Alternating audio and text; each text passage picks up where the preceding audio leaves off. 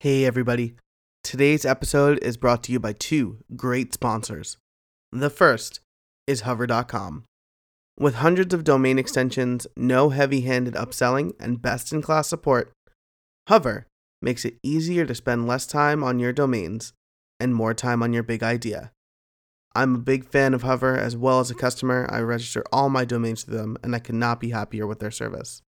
And now, you can use the offer code BUILDSOMETHING for 10% off your first purchase. Head over to hover.com for more information. Our next sponsor is a new one, Project Panorama. Project Panorama is a WordPress project management plugin that visually communicates project progress to your clients and team. At a glance, your clients can see exactly how close the project is to completion and what has to be done and what has to be done next. Panorama is meticulously designed to impress your clients and save you time, allowing you to bill more. Check it out at projectpanorama.com. That's Project Panorama, PANORAMA.com. And now, on with the show. Hey everybody, welcome to another episode of How I Built It, the podcast that asks, how did you build that? Today, my guest is James Laws of WP Ninjas. James, thanks for joining me. Thanks for having me. I'm really excited to be here. Me too. I'm very excited. We've kind of talked in the past. I'm working on some instructional videos for the new version of Ninja Forms 3.0, which we'll start talking about in a little bit. Yeah. So I'm really happy to have you on the show. I also love the Mastermind podcast that you do with John Galea. So. Oh, thank you. Yeah, it's absolutely. If everybody listening out there, if you haven't heard that one, definitely check it out. Mastermind FM. It's fantastic. Yeah, we really enjoy it. It's a lot of fun. Yeah. So let's just jump right into this. Why don't you tell us a little bit about yourself and your product and how you came up with the idea for Ninja Forms? Yeah, sure. So for those of you who may not know me, James Laws is my name. We have a little company called WP Ninjas where we started doing client work as a starting point and then kind of got thrust into the product space with a form builder. And so I have a business partner who's worked with me. He's been kind of the main developer of the project, and I've done primarily the business side. But in the early days, it was kind of all hands on deck. We all did a little bit of everything. So yeah, that's a little bit like just a kind of a short, abbreviated, this is kind of the business we do, and this is who's doing the work, right? Yeah, nice. And so Ninja Forms came out in what, 2013? Well, Ninja Forms 2.0 came out in January of 2013, but our 1.0 version actually came out way back in like June of 2011. So we've actually been around for a long time. Oh, wow. Yeah. Nice. So when you decided to make Ninja Forms, so this is going back a little bit further than I thought, because I know that Gravity Forms was the big... Mm-hmm. was like the big kahuna in the water or whatever. I'm like messing up 19 colloquialisms there. And I mean, now there's tons of WordPress like form builder plugins. So what kind of gave you the idea to build Ninja Forms? Well, and so let's not be under any imagination that Gravity Forms is not still the big kahuna in the WordPress form space, right? They are, and they've done a great job with their brand and their product, and they've been around for a really long time, and we got a really good, loyal fan base who just loves what they do. So when we built Ninja Forms, we weren't building it with a product in mind. We were literally just building a solution for a client. We were working with a junior achievement branch in our area, and they were doing events, and they were all different kinds of events. So they may be where they're registering people to get a table at a banquet or a bowling team or just a one-off. And they just needed an easy way to create registration forms for all of these. And we were new in the WordPress space, just doing web development client work. And so we didn't really know what the space looked like. We just knew we knew how to build stuff. So we built a form builder. It was an ugly, ugly form builder, but we just kind of built it. And that was kind of the alpha of Ninja Forms.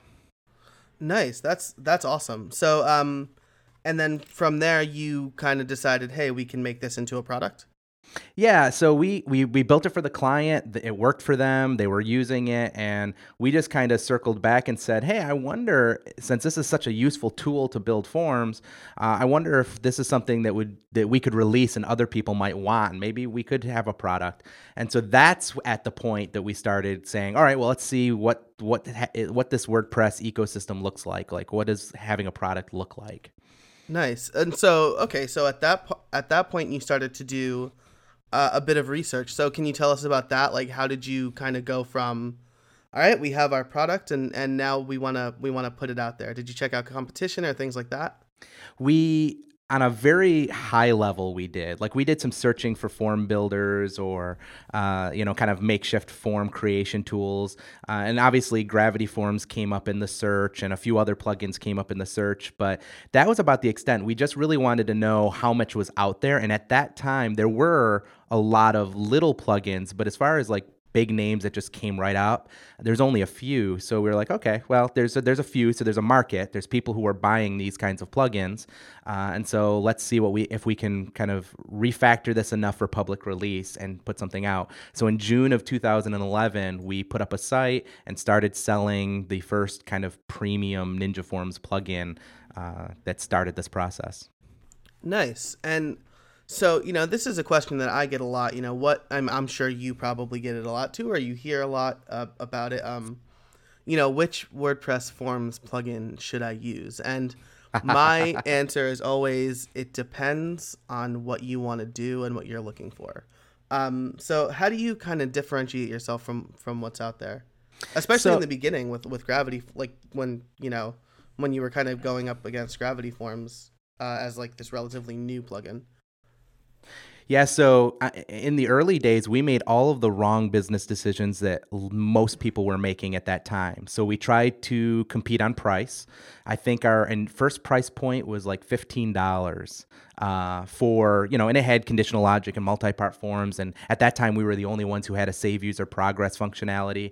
And so we charged all that for $15. Mind you, that was unlimited updates and lifetime updates and support. So we were, I mean, we were so cheap, it was ridiculous. And I think that hurt us because, when you get what you pay for, right? So when they see something that cheap, people are just like, that why even bother? So at first we were just competing on price, feature for feature. We had about similar features at that time. We were still early, so we didn't have all the integrations that we have today. But I think mostly at that point it was really just a price game. Can we undercut in price? But that didn't work for us. And I think in the first 6 months we may have done like $3,000 in sales total in the first 6 months, and that was with getting a lot of publicity in the early days, like people mentioning us, and then it just kind of died out. Gotcha. So it didn't do a lot. So the thing that actually differentiated us is in the middle of 2012, we decided to shift our business model to the add-on business model. So instead of offering a pro plugin, we offered a core free plugin and sold individual add-ons as functionality. And that's what we launched in 2013, and that's where most people think we started. Like that's our origin story, they think. But that truth was that was just a pivot in business model. And that is actually, I think, what started catapulting us into having a fairly popular plugin. Because I think what it did is it solved the pain point that some Gravity Forms users and other people had, where they wanted a piece of functionality, but they didn't need the whole kit and caboodle, right? They didn't need everything. And so we started giving them just the thing that they wanted, just conditional logic or just multi-part forms. Nice. That's awesome. And that is so. There are two great pieces of advice there. One of which I got right before this call. I'm in my mastermind group, and that's that. If you pick a price that's too low, Mm-hmm. you know, people will see that, right? They'll see, oh well, there's not a whole lot of value there because they're not valuing it. They're not pricing it very high. Um, I'm like absolutely in that same spot. With a couple of my online courses, I was told my price is too low. So, Yeah. so that's more food for thought, and you're definitely reinforcing that by telling that story. So, and then the other is that pivot was so important, Mm-hmm. because that really helped your business, and I think that's, I think the great thing about Ninja Forms now versus Gravity Forms is that you can get Ninja Forms for free and use the basic functionality, which is not something that you can do with Gravity Forms. There's no, as far as I know, at least, there's no free version of Gravity Forms. Yeah, it was an important pivot for us, and I think the takeaway for me there is anyone in the product space, or really in the business space at all, whatever it is that you're doing, is don't be afraid to experiment. If we didn't try this out, we wouldn't have known it was a major point. And we also have to remember that what got you to where you are today is not necessarily going to get you to where you want to be a year or 2 years down the road. So you have to constantly be experimenting and pivoting, even in little ways, to push your business further. That's awesome. That's great advice. Don't sit on your laurels, essentially. Yeah. That's rest on your laurels. Is that what it is? I think that's it. I'm really bad with these today, I guess. Awesome. So, you had your research. I guess you had some feedback from customers, but I mean, you run a podcast called Mastermind. So, I think I know the answer to this question, but do you talk to anybody about features, business advice, direction? Are you in a mastermind yourself? Yeah, so I'm in a couple masterminds. Mastermind.fm actually started from just being a mastermind between Jean and myself. We got together for some calls and would talk shop and business and offer advice and talk about problems. And then at somewhere along the line, we both said we wanted to do a podcast at some point. We said, well, why don't we just take this conversation live? Like, let's just let everyone listen in on these conversations. So that's kind of how Mastermind.fm got birthed. But I'm also in another one. And I have obviously lots of friends in business too that I constantly will pick their brain. There's some that I consider like mentors from afar. Mm-hmm. I read everything that they write, and I get a lot of information from watching their experiences. There's a lot of that going on. But in the early days, we didn't have a lot of that because we weren't known in the community. We were relatively disconnected from the greater WordPress community. It wasn't until right around April or May that we were kind of getting to know Pippin Williamson a lot because he had EDD and we were deciding to sell our add-ons through EDD, that we started getting to know him a little bit better, and he started looking at our code and offering advice, and kind of we were picking his brain because he was using the same business model, and so that's probably the next step, like the next thing that took us off. We kind of reached out and said, hey, does anybody else want to build add-ons for Ninja Forms, and we'll sell them on our site?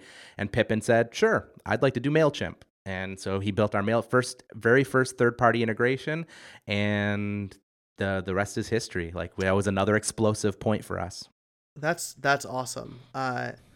And that, so the takeaway there, I guess, is just ask. That's something that I've been learning lately a lot.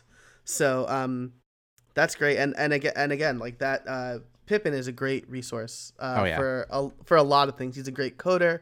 He's got a very successful business. So he was definitely a very good friend to make in the early days. Yeah. I agree, and he's just a genuinely nice guy. So yeah, that, like, he's somebody who wants to, improve the community and like push the community forward. So absolutely. which we need a lot more people like that. So which is awesome. Cool. So I guess let's get into the crux of the matter, right? You have this plugin. We talked about the journey, till 2.0, which was kind of like your explosive point. And then you just rolled out 3.0, right? Which came with a pretty big interface redesign. So I would love to hear how you and your team kind of built 3.0 specifically. Yeah, absolutely. Well, so this was kind of a big step for us because generally when something's working, you don't want to mess with it. And we messed with everything. We messed with how data is saved and built in the back end. We changed how it's displayed on the front end. We changed the user experience and the user interface dramatically. So we changed absolutely everything. So this was a risk for us to take, and it's not been without its problems. I would be remiss to say, oh yeah, it was a smashing success and we've not had any difficulties. We're still working through some difficulties, but we think it's going to pay off in the long run. What happened was we hired a company that did our branding, and we reached out to them and said, hey, we want to do a new UI, and we think we're too close to how forms are built. We love your user interface design. We want you to help us kind of rethink how should forms look like, how should building forms look like. So we just reached out to them and started the process, and so that was the first step. That's awesome. And that is something that I think is a great takeaway for all developers. You guys are really close to the process. You have a bunch of assumptions. Mm-hmm. Hand that process off to somebody who has no assumptions, or has no assumptions about the way your plugin works, and just kind of start with a blank slate. So, so you got a new UI from the people who did your branding. Yep. You said that you started to do everything kind of from like the ground, like how data is saved and things like that. Yeah. How was testing all that, especially for but three is backwards compatible with 2, right? Yeah, so we did something interesting that I've not heard of any other product doing at this point. So when you download, even right now, if you download the current version of 3.0, we've actually shipped 2.0's code with it, side by side, in a deprecated folder. Mm-hmm. So if you're using deprecated add-ons or old add-ons, for instance, anything below a 3.0 version, we by default, either if you started on 3.0, we warn you that it's not compatible, or you get the opportunity of rolling back to the 2.9 code base, so you can still work in 2.9 with 2.9 add-ons. But if you're using only 3.0 add-ons, you can actually convert to the new code base. Now, this is both brilliant and frustrating at the same time. Because it's confusing. It can be confusing to users. Like, users are like, I'm on 3.0, but I don't see the same thing as your documentation shows. We're like, well, okay, let's explain that. We've learned that there's some things that we could have improved in that process, but in the end, it has saved a lot of people some frustration because they don't end up updating to something that they can't currently use. It makes it, if they do update and something isn't working the way they expect, they can instantly one-click roll back and be right back into the state that they were in before and not have any problems. So that was kind of a creative process for our testing process, was to kind of create a way that made everything compatible and made it easy to kind of switch back and forth between versions if necessary. Yeah, and that's something that's pretty tough, and that's something that it makes a lot of people kind of reluctant to upgrade. You know, I came from like a higher ed. I worked in higher ed for 3 years, and upgrading was like this big to do, and like upgrade was even like a bad word, like, because it's affecting so many different systems. So making something backwards compatible is probably a headache in and of itself, but it saves your users the headache, like you said. Yeah, and there's an additional struggle too of converting people. Like, if people are on the 2.9 code base, because the database structure is different, how we're pulling the data is different, how we need the data is different, it's saved in different options and in different ways. We had to write, and we've done a pretty decent job, but still some people have issues because we weren't able to anticipate everything, but we're converting all of that data over to the new system so that nobody loses anything. Like, that all gets converted. If you did calculations this way, we will convert it to the way we do calculations on the new way. Conditional logic, the same thing. Multi-part forms, the same way. And so that was definitely a challenging process to figure out how to make that work. Man, yeah. So okay, so how did you, I think I started to ask this before, how did you test all of this? Well, we have some automated testing, a little bit of automated testing. We're trying to get more automated testing in place because we think that's important, but it's difficult sometimes to do that with a moving ship. But we're trying to get some more automated testing in place. The truth is, we're a small team. We have really 2 full developers and then a junior developer. And so what we ended up doing is just writing testing. I mean, we manually tested everything we could possibly test. So we ran thousands and thousands and thousands of conversions of super long forms to really short forms to very complicated forms, with every single add-on installed, with just core installed. Like, we just manually did so much testing through every single stage of the process. And we caught a lot of stuff that way. Now, of course, there's some stuff that we weren't able to test and catch. And so we have had some of those issues that we've worked through. Luckily, that's been a very small subset of users. So that's been really cool. Awesome. And, you know, I could definitely vouch for this as a developer. Testing is one of my least favorite things to do. Because you're essentially, I mean, it's like building a wooden table and then like taking an axe to it. Yeah, so, it's mind numbing too. It's so tedious. Going in, like, you end up doing things like, well, let me go in and purge the database again, and let me do this, and let me change this option, and it's crazy. Yeah, man. So that sounds like a ton of work. But I mean, like, that's almost what you have to do with forms. Forms are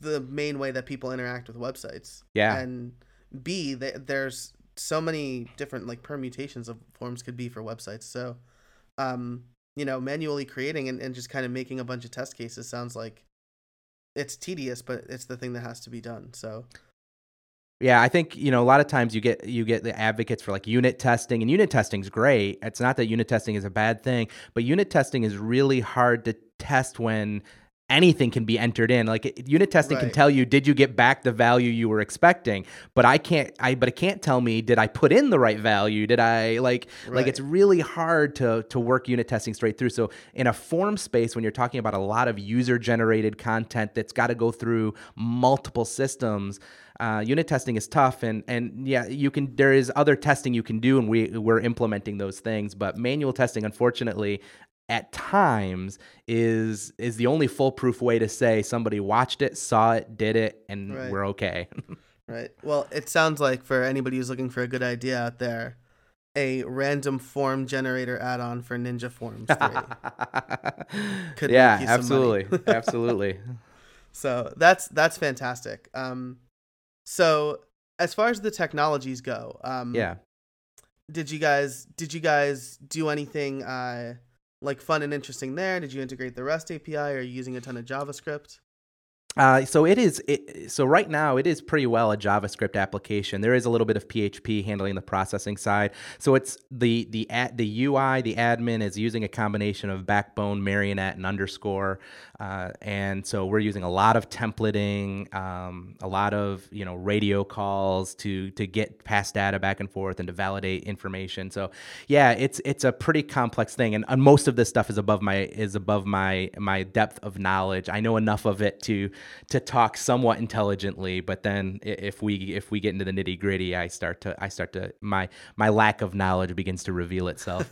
But the truth is, we use a lot of cool technology, and we're actually now just starting to implement the REST API a little bit more thoroughly, especially with 4.7 coming out of WordPress and putting more of the REST API in place. So we're creating some of our endpoints and getting that structure in place.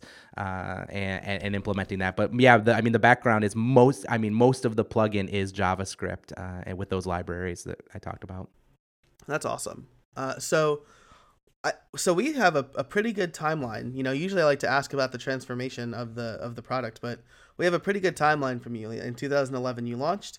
You had a big pivot in 2013 where you switched to the add-on model, and then in 3.0. We saw a really big UI transfer. We saw, basically a ground up transformation. So, yeah.